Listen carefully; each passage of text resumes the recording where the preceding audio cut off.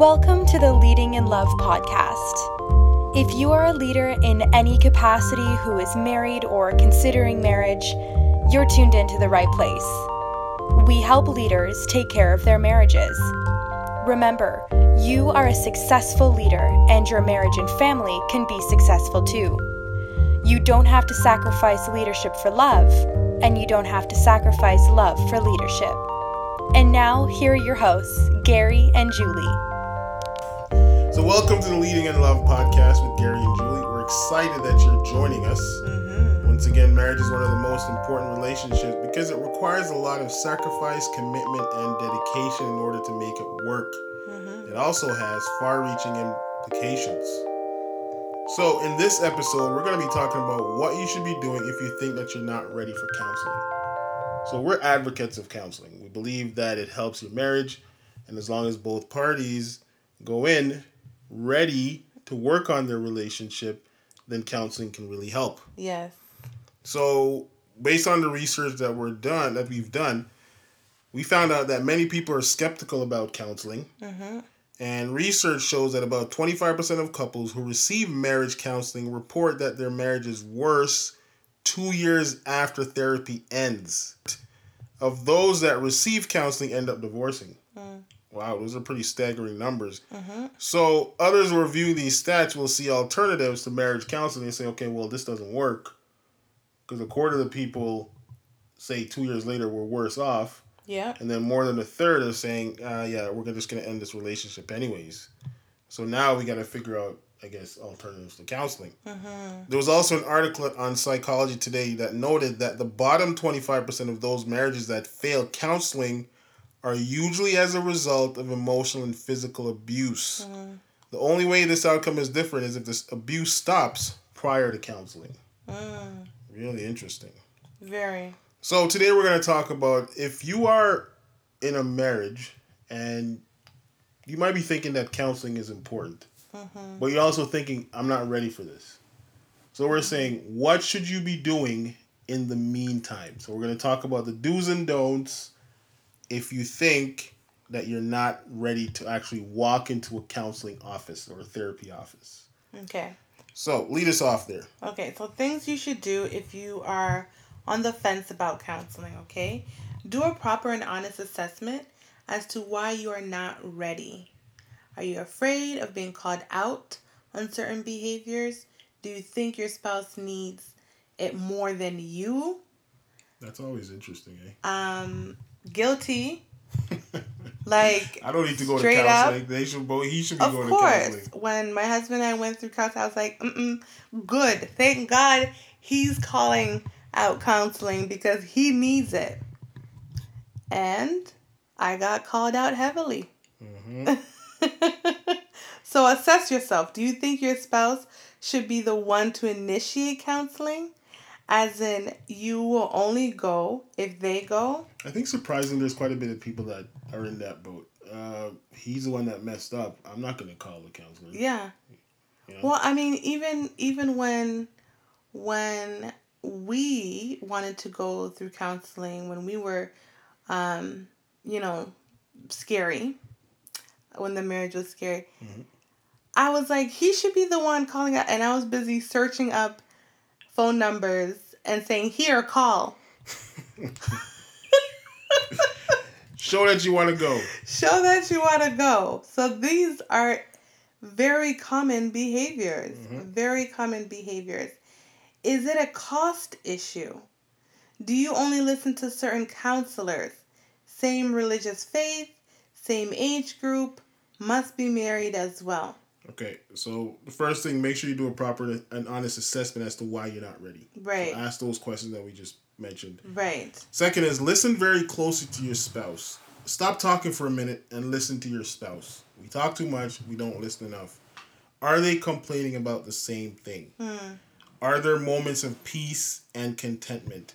What is driving the moments of peace and contentment? Likewise, are there moments of chaos? What's driving those periods of chaos? Right? Yep. What's the next thing? The next one, check your behavior against the literature. Okay. If you think that you don't need counseling, then you basically have to do the right things. It is easy to acquire secondary information, but you might be missing some important details that could set you up for disaster.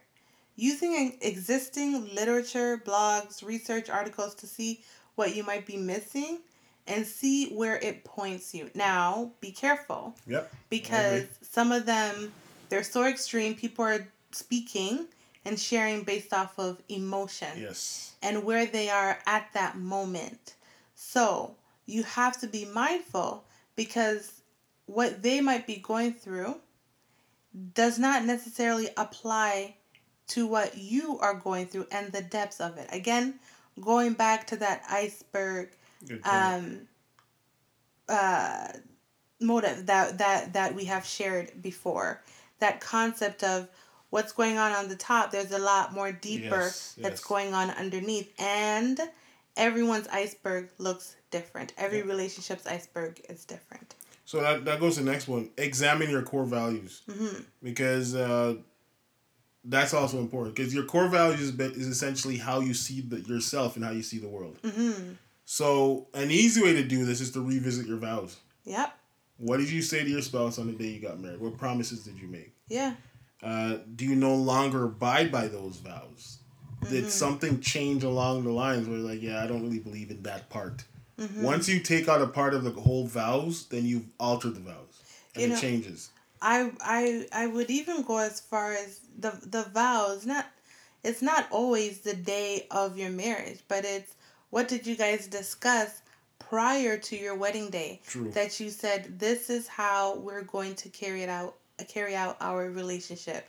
This is how we're going to carry out our lives. Absolutely. What commitments did you make with each other in regards to setting your vision for your future? Mm-hmm. And then that goes to the point of what happened to make you change your core values? Why do you see the world differently? Why do you see, and the world at this point would include your spouse. Yeah. Why do you see them differently? Why do you see yourself differently? Mm-hmm. What do you think is available to you in the world via your marriage? Mm-hmm. Right? Mm-hmm. The next one is prioritize the noise. Yes. This one, you got to listen very closely to what people are saying, but be diligent in organizing what you hear. Yes. Because everybody has reasons for why people should stay together, and people have reasons why other people should not be together. And everybody's got their hand in everybody else's relationship. Everybody everybody had chat. There's always reasons. The children. Think about the children. Your religious beliefs. Some religion that say you got to stay married. Regardless. Yeah. And what that can do is that it doesn't force the other person to change. Like, just be married. But just steady. Good. Seriously, some of the teaching that we've heard, even from in church, it's not just being married. It's being married and being in love and taking care of each other. Yeah. Any religion that's going to promote marriage should promote healthy marriages. Exactly. Right. Start with those who support. If you're going to prioritize the noise, start with those who support you being married. Okay. Yes. Start with those who support you being married to a loving spouse, and who advise you on how to sustain a loving marriage and is willing to have an objective discussion with you and your spouse. Objective. There are people out there who will listen to others bicker about their marriage, and all they say is, you don't deserve that. Ooh. But they ignore the fact that a marriage has two people in it with often very different needs. Yes, you don't deserve that, but what are you offering? Right? It's two people. And you know what? People are always going to tell their side. Yes. People are going to tell their side. I'm quite blessed because I would say about 3 girlfriends that are not afraid to call me out when I'm wrong. So I've learned, don't go running to them because they'll call me right out. Not everyone has that. Mm-hmm. So 1, hold your tongue. You don't need to run to everyone. Secondly, find somebody who is objective. Yes. If you want. That is a big one. Yep. So now that we talk about the things you should be doing. So do a proper and honest assessment. Listen very closely to your spouse. Check your behavior against the literature that's available. Examine your core values, what changed. Prioritize the noise. Now, there are some things that you should not do. If you think you're on the fence about counseling, there are some things that you should not do. Mm-hmm. Tell them what number 1 is. Don't go talking to everybody about your marriage. Yes. Okay? You will get enough bad advice to ruin your marriage. If you keep talking, you will either ostracize you and your spouse, ostracize your spouse, or ostracize yourself. Okay? Yeah, because people are going to think either you talk too much or you're a liar. Or the thing is, if you keep talking too much, you might end up giving some contradicting information. Yeah. And now people's not going to trust you. Yeah. That's one thing. And the story is always changing. Yeah. And then the other thing, right? If you keep talking too much, they're going to go tell different stories about you. So next thing your spouse hearing on the street how she's this and this because you said this, but you told one person who carried that news. Yeah.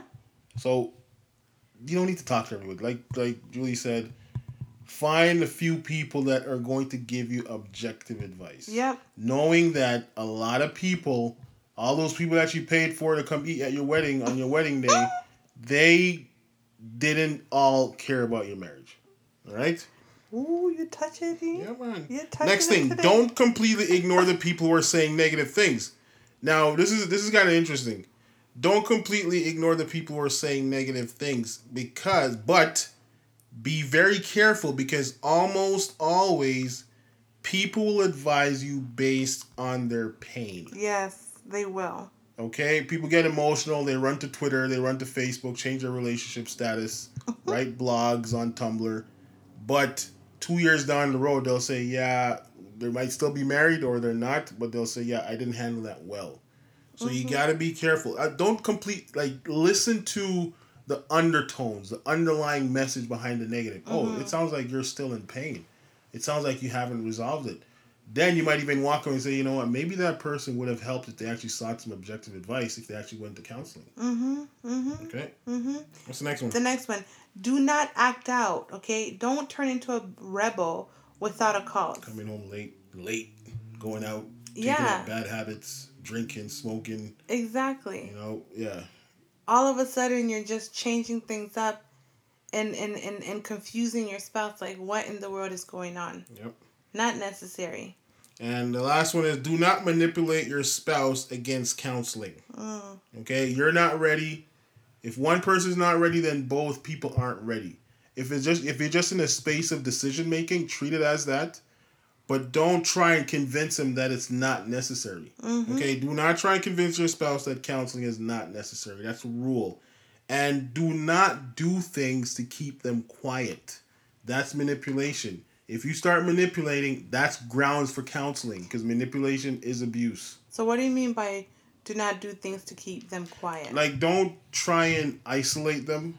Don't try and shut them up.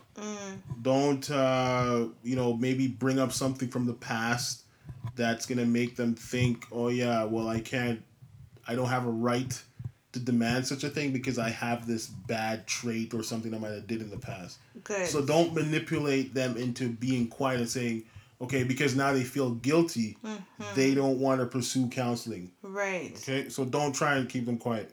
Yep. Manipulatively. So at the end of the day, it is a choice to go to counseling, of course.